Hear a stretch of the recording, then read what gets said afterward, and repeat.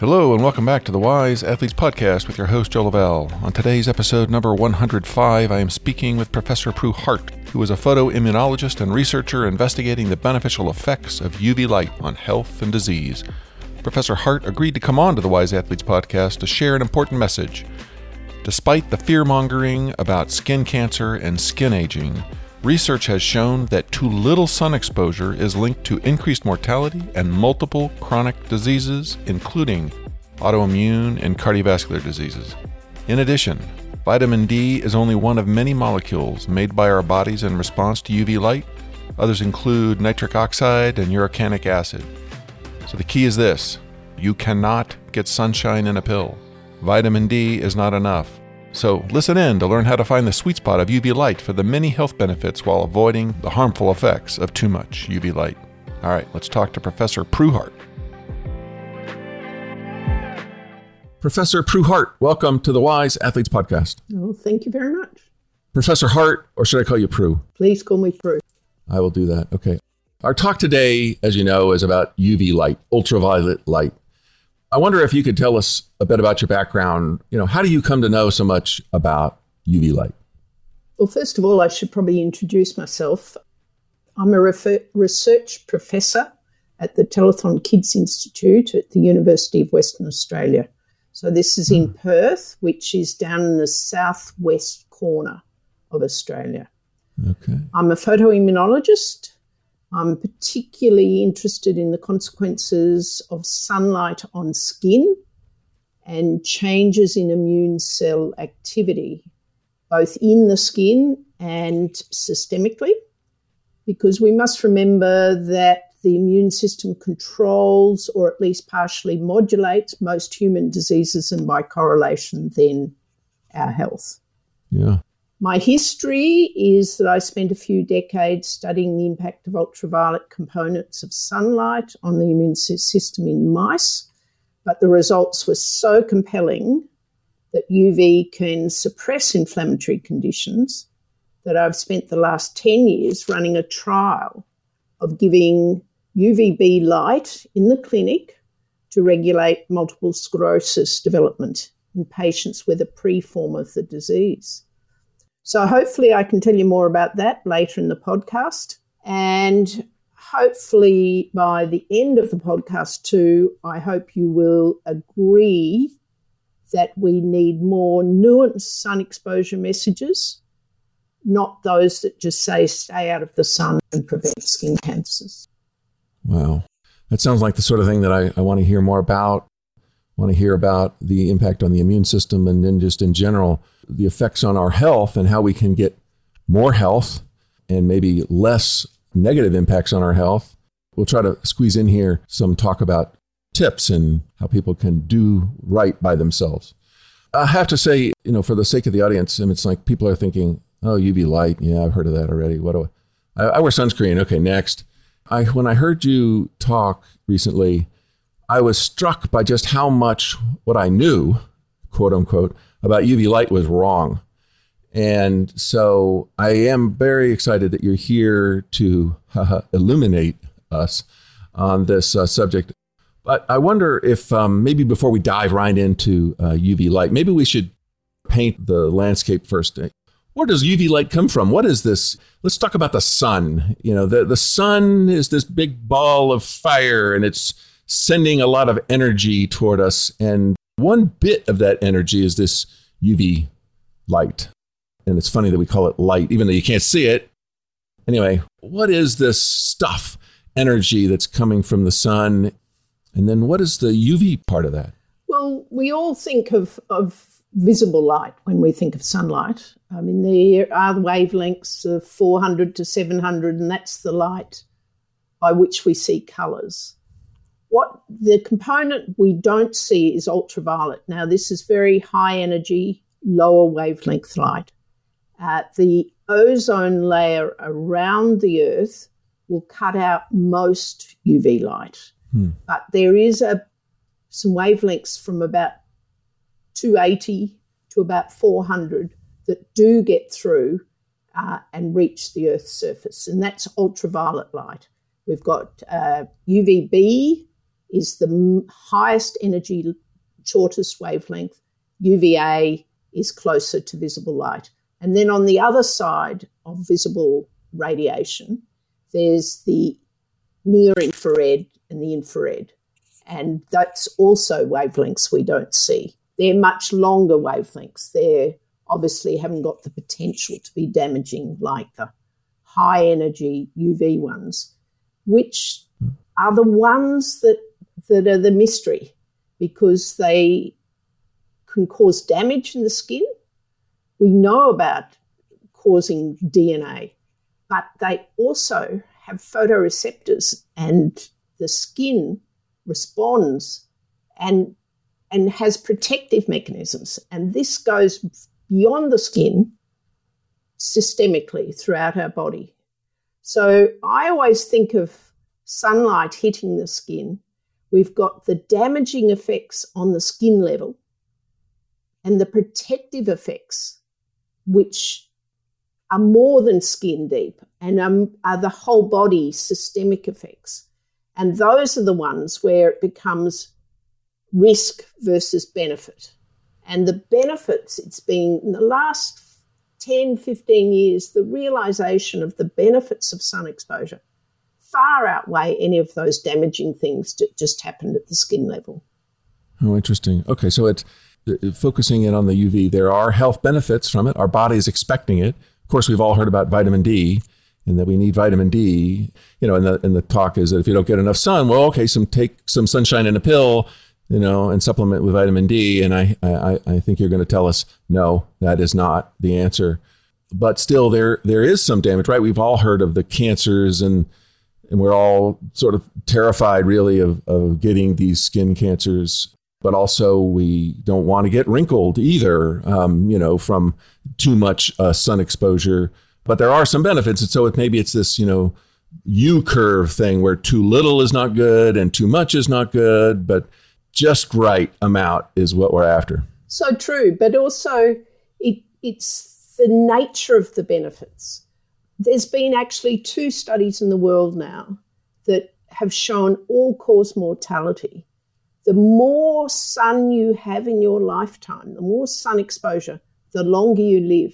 Wow. Now, this has been shown in Sweden and now has been shown in the UK Biobank, data from the UK Biobank, that the more sun exposure you have on a population level, the longer you live.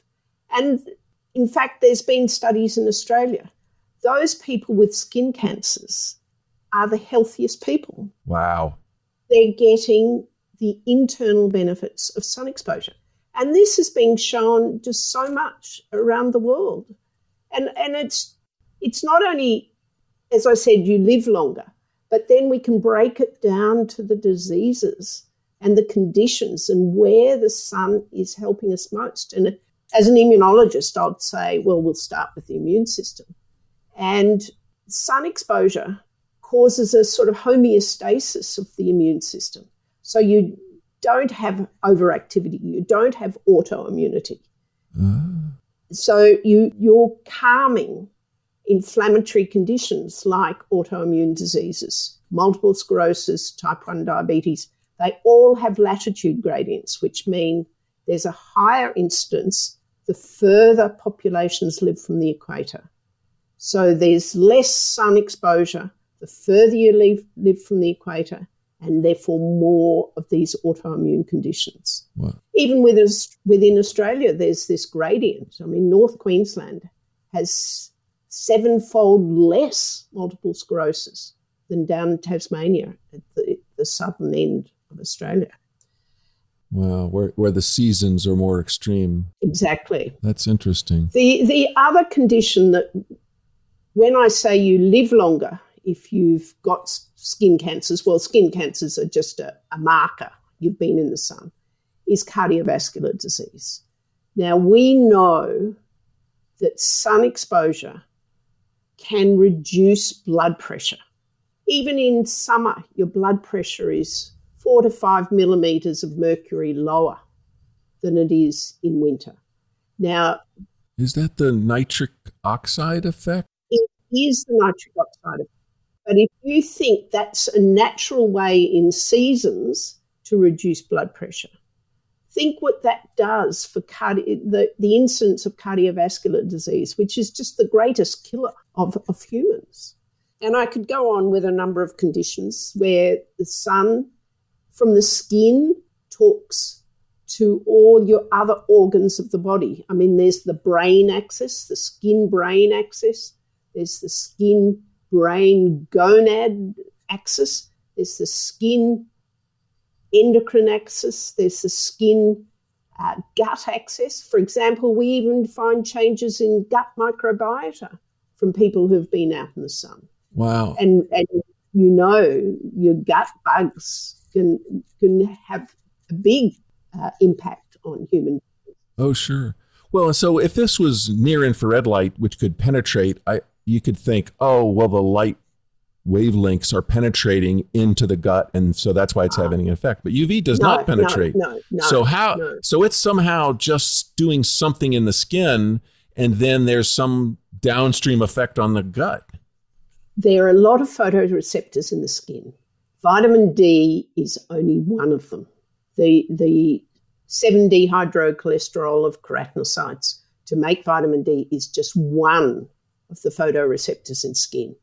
There's about 6 or 7 known that absorb UVB photons and then initiate signaling pathways, which then drain to the lymph nodes and then drain systemically. And it's really exciting. There's a molecule called uricanic acid, which is in the skin. Now it can affect, it's produced in response, the cis isomer is formed in response to UV. It then goes systemically, it can affect immune cells. It can get into the brain and affects learning and memory. Wow. We believe it's a histidine molecule. We believe it gets into a metabolic cycle in the brain and increases learning and development through its then production into glutamate, which is a neurotransmitter. This is why you're saying you cannot just take a vitamin D pill and make up for not getting enough sun. Certainly. And I think the evidence on vitamin D, we used to think it was the panacea. The big pharma told us it was the big panacea, that it was the wonder molecule. The trouble is, and that was because if you've got low vitamin D levels in your blood, you tend to have less good health and more disease. Therefore, you should be able to supplement and take vitamin D and gain better health and less disease. But all the supplementation trials with vitamin D have shown almost a nil effect. There is no evidence that vitamin D is the magic molecule produced in the skin. There are these other molecules produced, and I think it was probably naive of us to think that vitamin D, we only had one pathway. Yeah. And even in the Industrial Revolution, they discovered that vitamin D was important for bone development because children in factories were getting bow-legged, their bones weren't developing properly. But even trials now of vitamin D to adults is showing little effect in bone health. So again, we've got to take a step backwards. We've got to be intelligent and say, well, if it's not vitamin D, and we know a lot of other molecules are produced in the skin, but we still haven't fine-tuned exactly which they are, we need to take a step backwards and say, let's just give sunlight or a surrogate of sunlight to improve health. And that's where the trials are going now, is to give a surrogate of sunlight, like UVB light that's given in dermatologists' rooms. So a lamp? Yes, and give it to people and see if that reverses their disease. And that's probably where I've come in and given it to patients with very early multiple sclerosis. Wow. Wow, this is powerful stuff. I guess maybe the vitamin D does something, but it's not enough. And maybe in the old days, I remember like sanitariums were, part of hospitals were that they would take people out, wheel them out onto a deck in the sunshine. And that was a part of healing. So we've known for a long time that the sun helps us. And we're now just confirming that our assumption that it was the vitamin D is wrong. There's a lot of things that are happening. And again, the sun's energy is coming in lots of different wavelengths. And we're here talking about just the UV part. But even just the UV has some powerful effects on our body. And that's because our body evolved to expect it. And so we've got these receptors in our skin that is waiting for this sun to come. And when the UV light comes, things happen that are good. I guess going back to the old story of UV light is bad, you can get too much and bad things can happen. But I assume our bodies know that and defend against that also. Is that right? That is so true. I mean, the skin has inbuilt mechanisms to cope with the effect of UV having an effect on the DNA in our skin cells. We know our skin cells slough off. When you get dry skin, your scales drop off. So a lot of the damage of the skin is removed continually as the skin sloughs off. We also have what's called an innate immune system in our skin, and it destroys bacteria in our skin. For example, an acne bacteria, that's UV affecting our innate immune system to kill things like acne bacteria. Also, that was the story with TB. That's why people with TB were given UV light. But also, I mean, the skin is innervated. There's nerves. We know the nerves are tickled by UV light and send various signals to boost our immune system and boost our protective mechanisms and result in our adaptive immune system moving into the skin and also coping with altered cells, which may have been altered by UV light. If a cell is damaged enough by UV light, it will apoptose, it'll die. Otherwise, a competent immune system will destroy UV damaged cells. And I think that's so important, and it's shown by people with transplants. People with transplants are put on immunosuppressive treatments because you don't want to reject your transplant. Their immune system is dampened. And it's those people who really have to be careful going out in the sun, because normally your immune system will destroy your UV damaged cells. It's those that with immunosuppressive drugs really have to be careful about skin cancers. And it's a perfect example of how important our immune system is in destroying. We've adapted to have a system that removes those UV damaged cells. Yeah.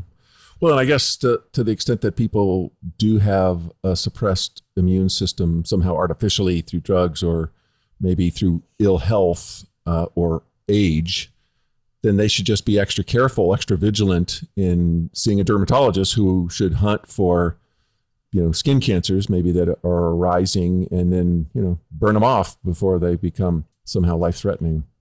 Well, I mean, the melanoma is the one we've got to be careful with, and vigilance is very important for melanomas. Yeah. Only about 60% of melanomas are due to sunlight exposure. Really?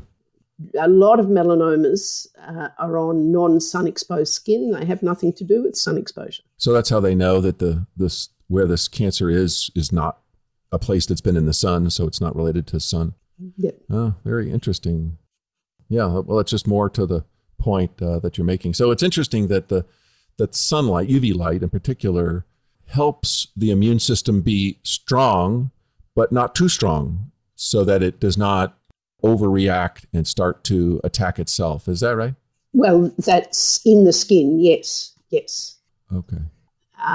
But it also has this systemic signals that anti-inflammatory, so that then go around the body. Okay, good. Well, it sounds like that would be helpful for the immune system systemically if we're knocking chronic inflammation down.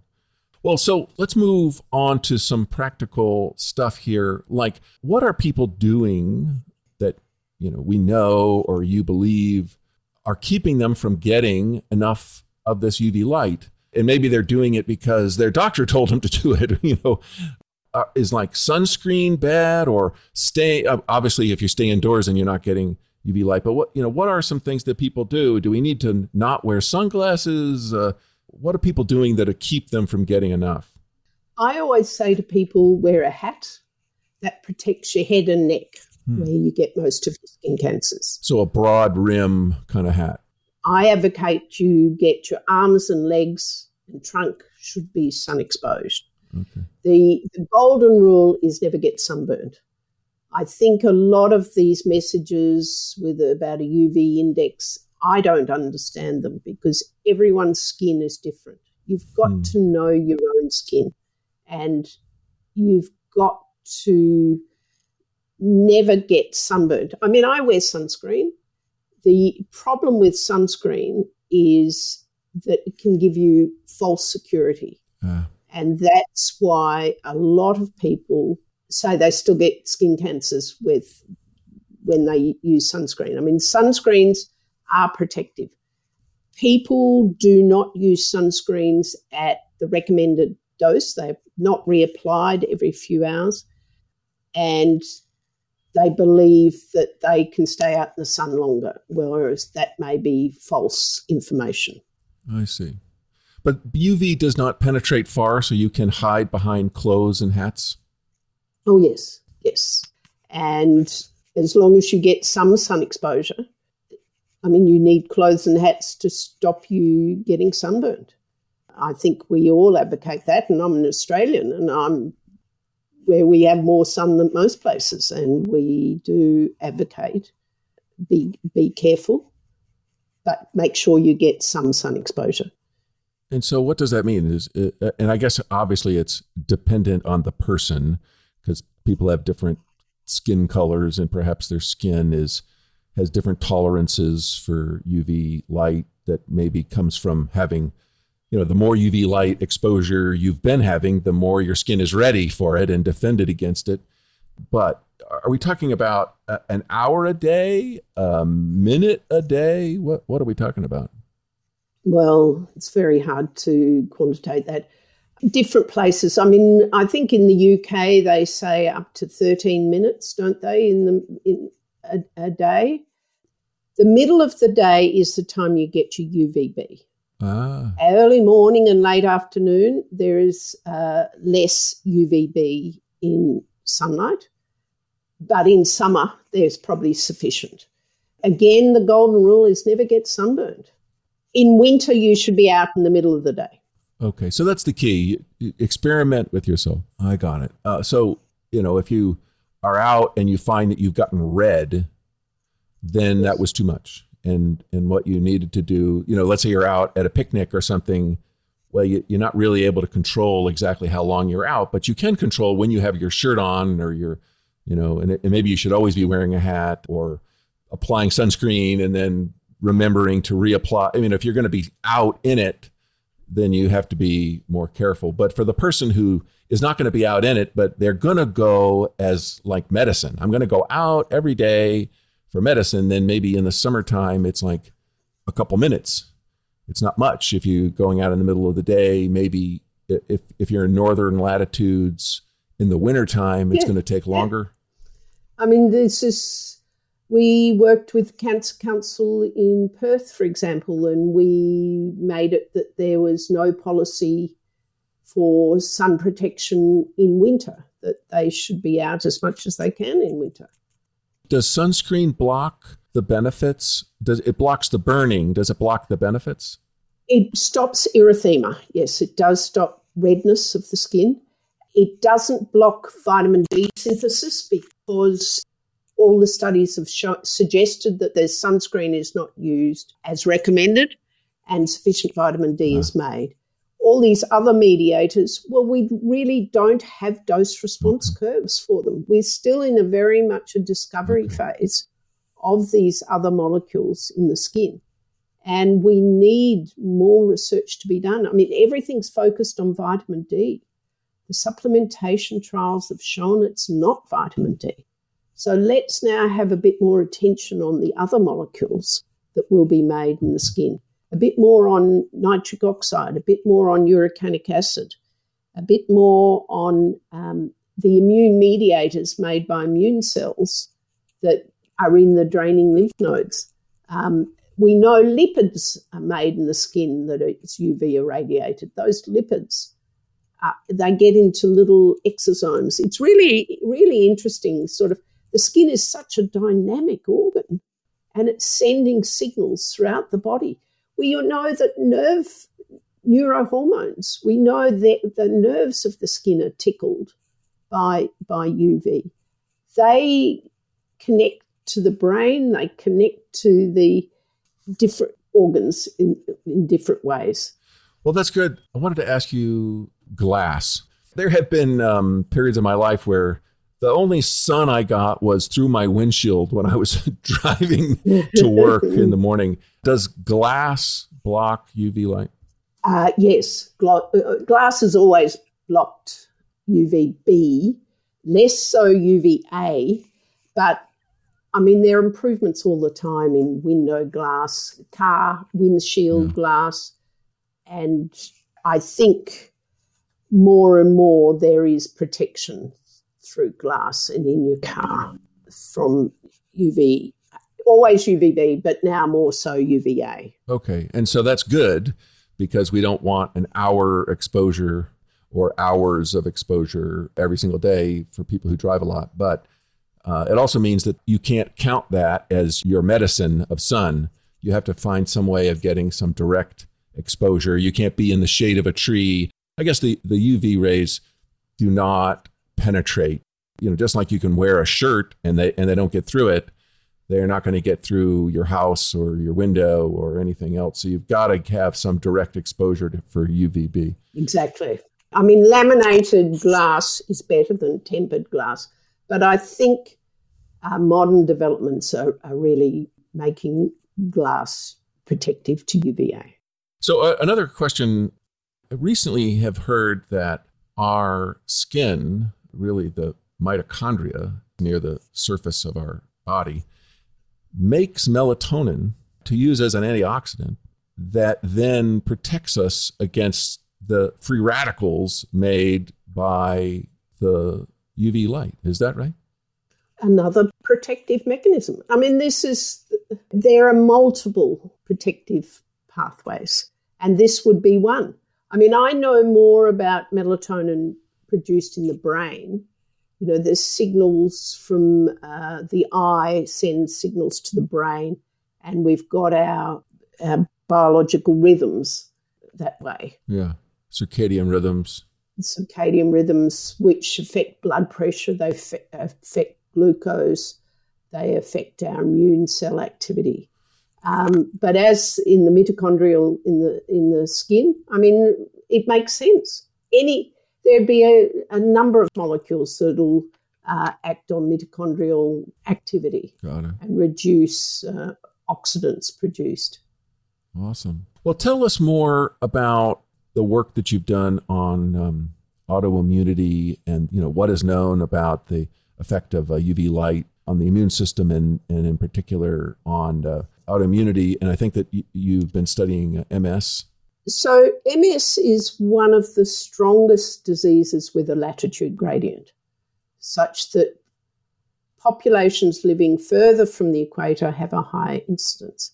And that's alerted people to there being UV light being a component of an environmental component that can determine the development of MS. Okay. We know there's autoimmune diseases also have a genetic component. So it's genetics and environment. So the UV is part of the environmental component. A lot of people believe it's your sun exposure when your mother's pregnant. Some believe it's early in life.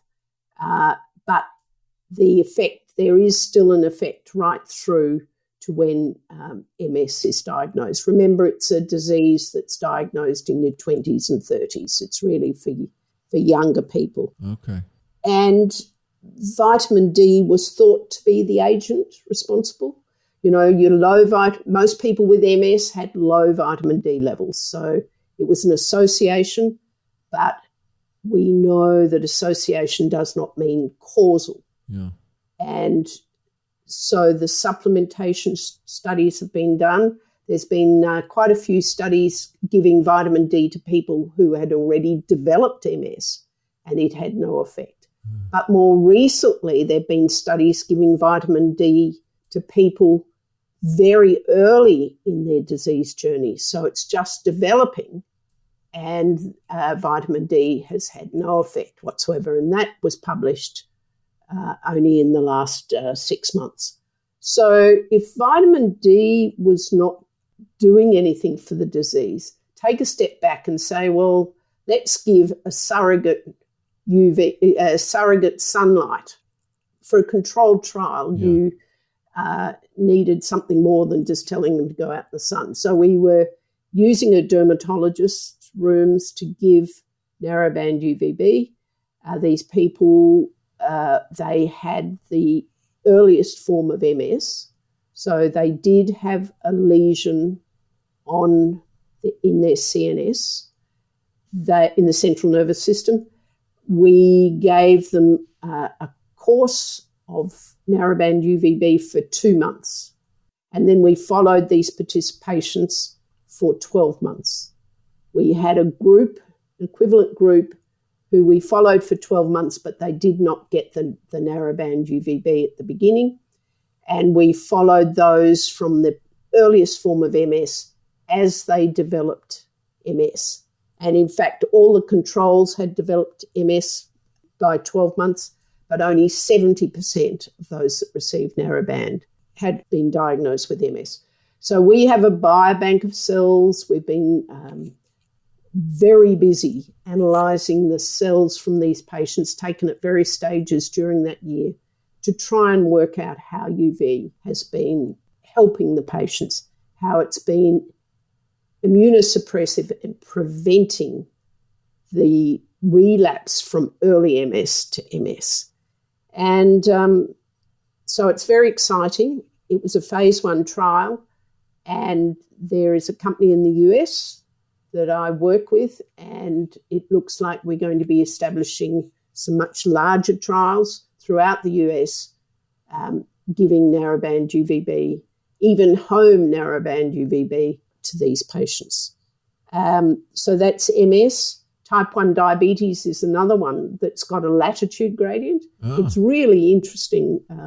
I had a PhD student who looked at something like 2,000 children in Perth or in Western Australia that developed type 1 diabetes. And we looked at sun exposure by the mothers when they're pregnant and during the first year of life.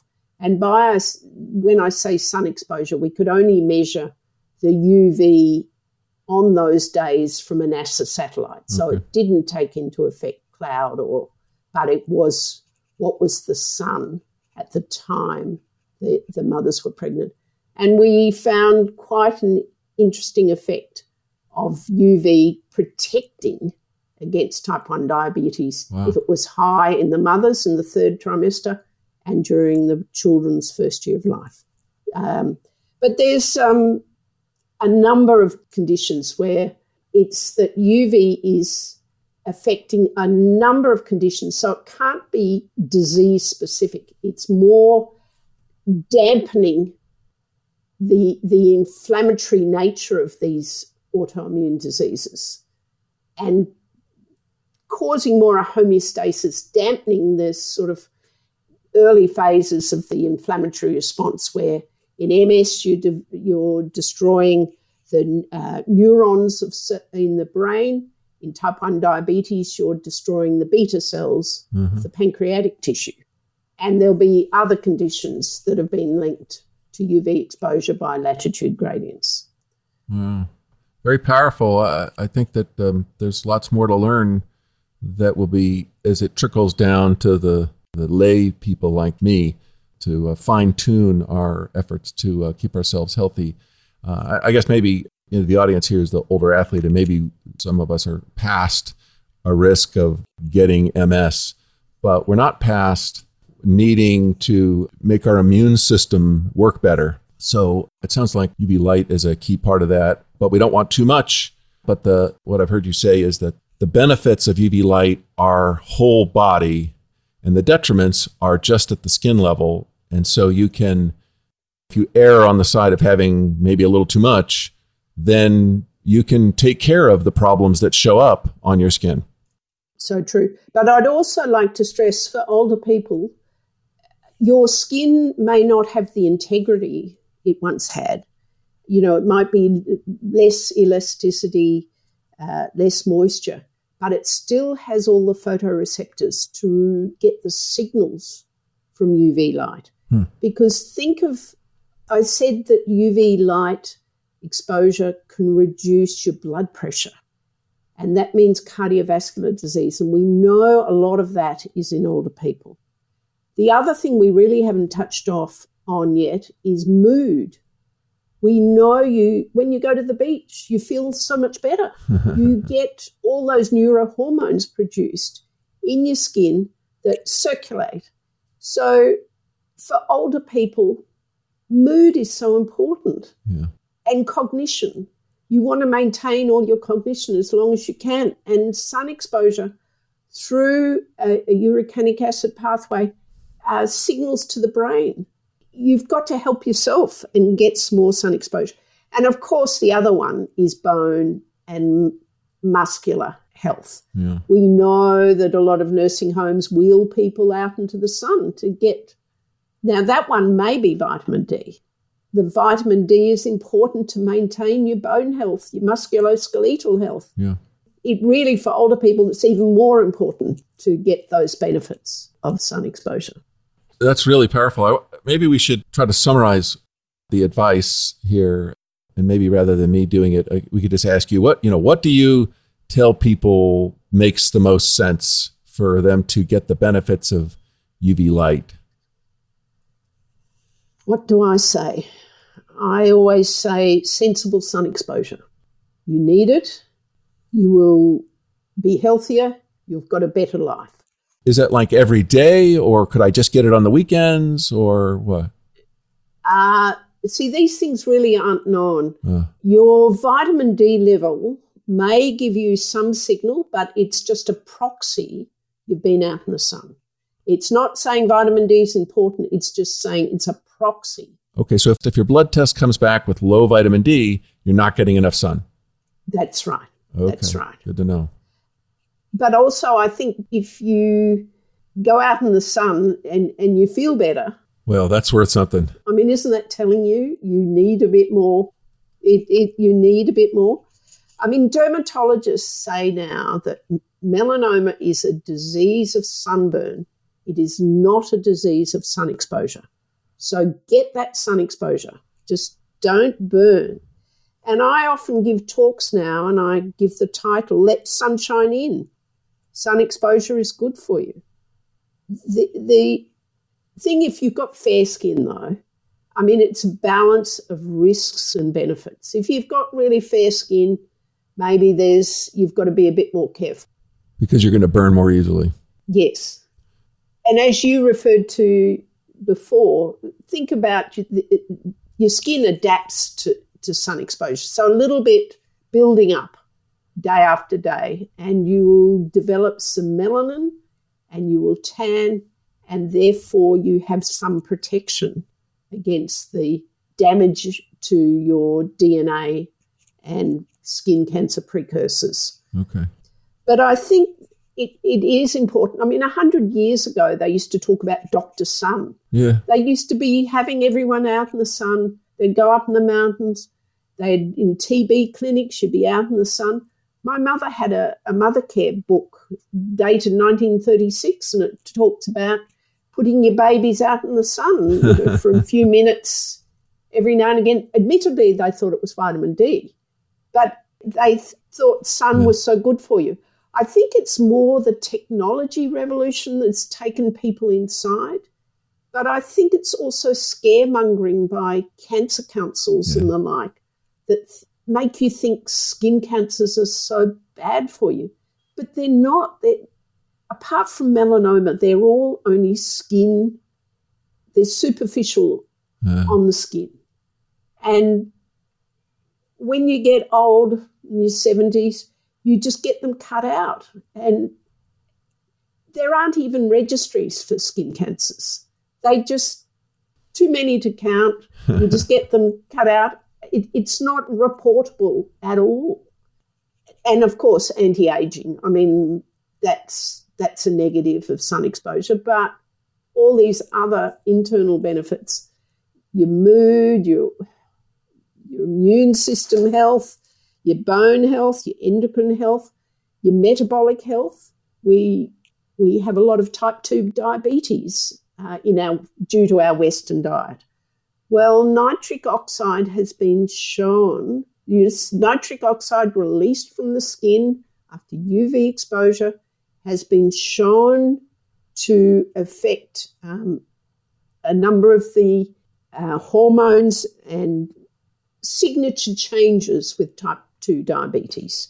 So it's another one where a bit of sun exposure is helpful. And probably for type 2 diabetes, if you're going to get some sun exposure, you're getting exercise because you're going outside. Yeah. So it's a double whammy. It might even be advice to, you definitely want to get your exercise, but do it outside.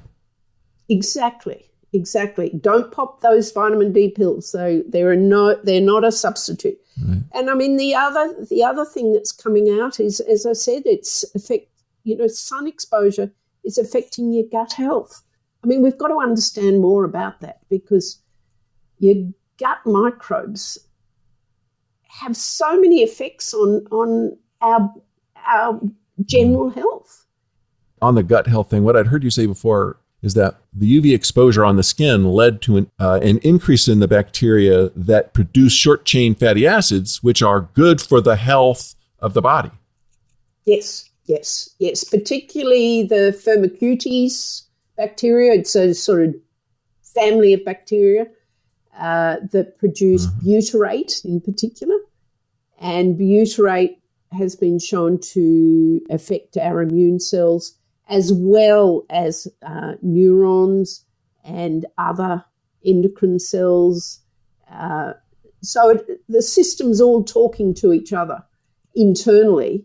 And again, I think the skin is a bit like a conductor of an orchestra because it can send signals from the skin to so many players around the body. And it's all integrated through the gonads, through the brain, through the gut. And it's all about better health. It's all about homeostasis in our well-being. Wow. Oh, a question related to these UV lamps. Do people need to use UV lamps? Are these UV lamps giving you a dose that you can't get by going outside? Yes and no.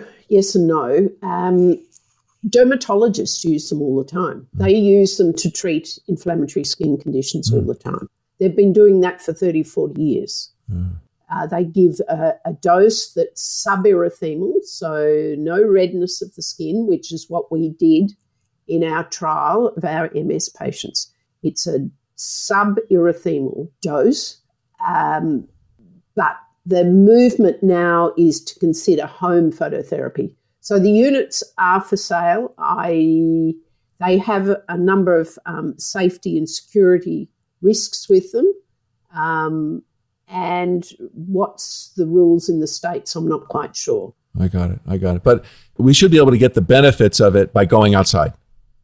Exactly. It's cheap and it's just out the door. Okay. And in COVID, for example, COVID, the best thing during COVID was to go out in the sun, go out in your balcony. You know, when we were in lockdowns, go out in your balcony, go in your backyard, get some sun, get the sense of well-being, but also affect your body system, build up your defences against the loneliness of lockdowns.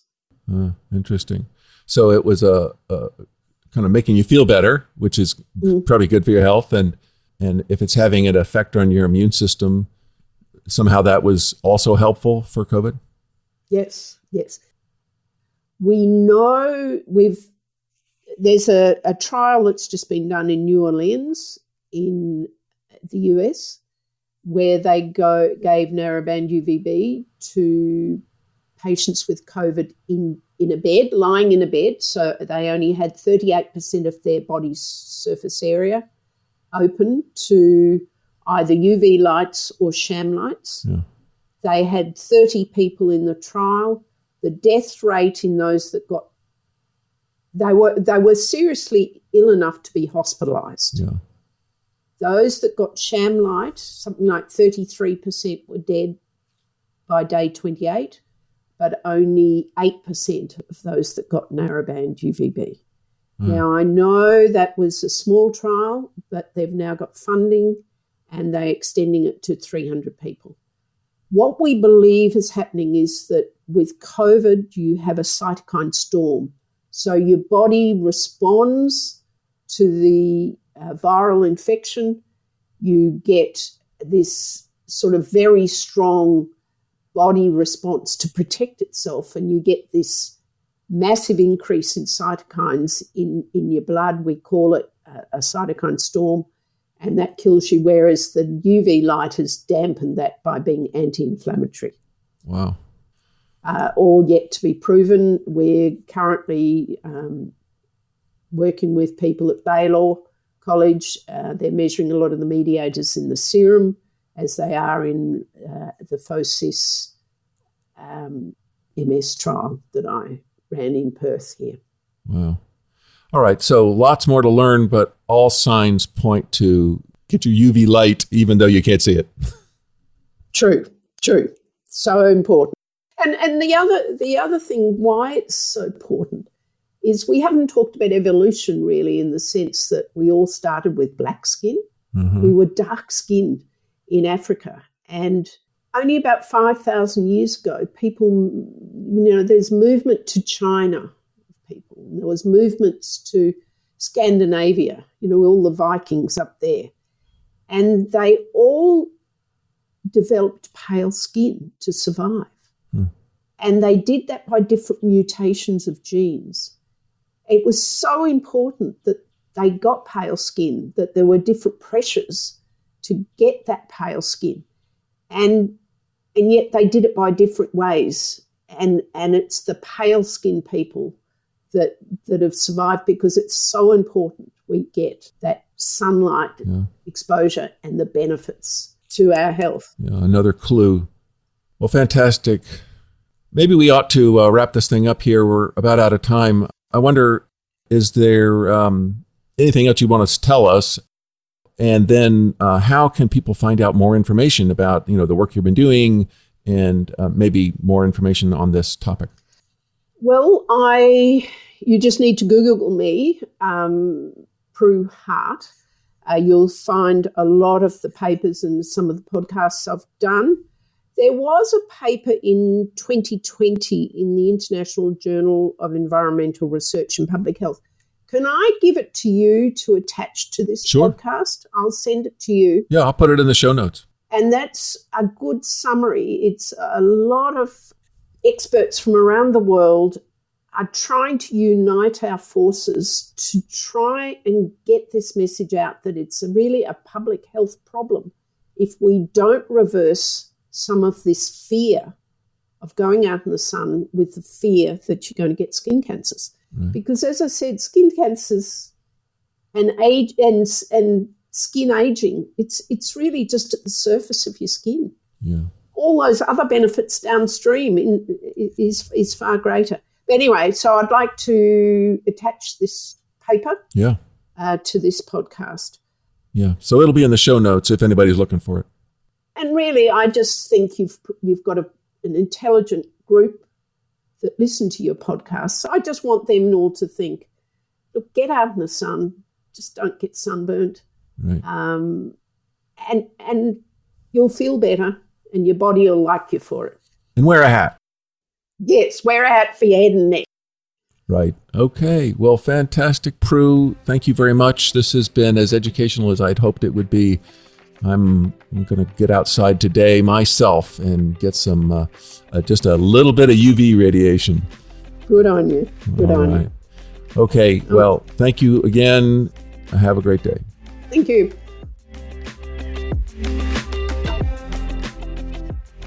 Thank you so much for listening in to my chat with Professor Prue Hart about UV light. You can find more information about Professor Hart in the show notes, including the paper she shared.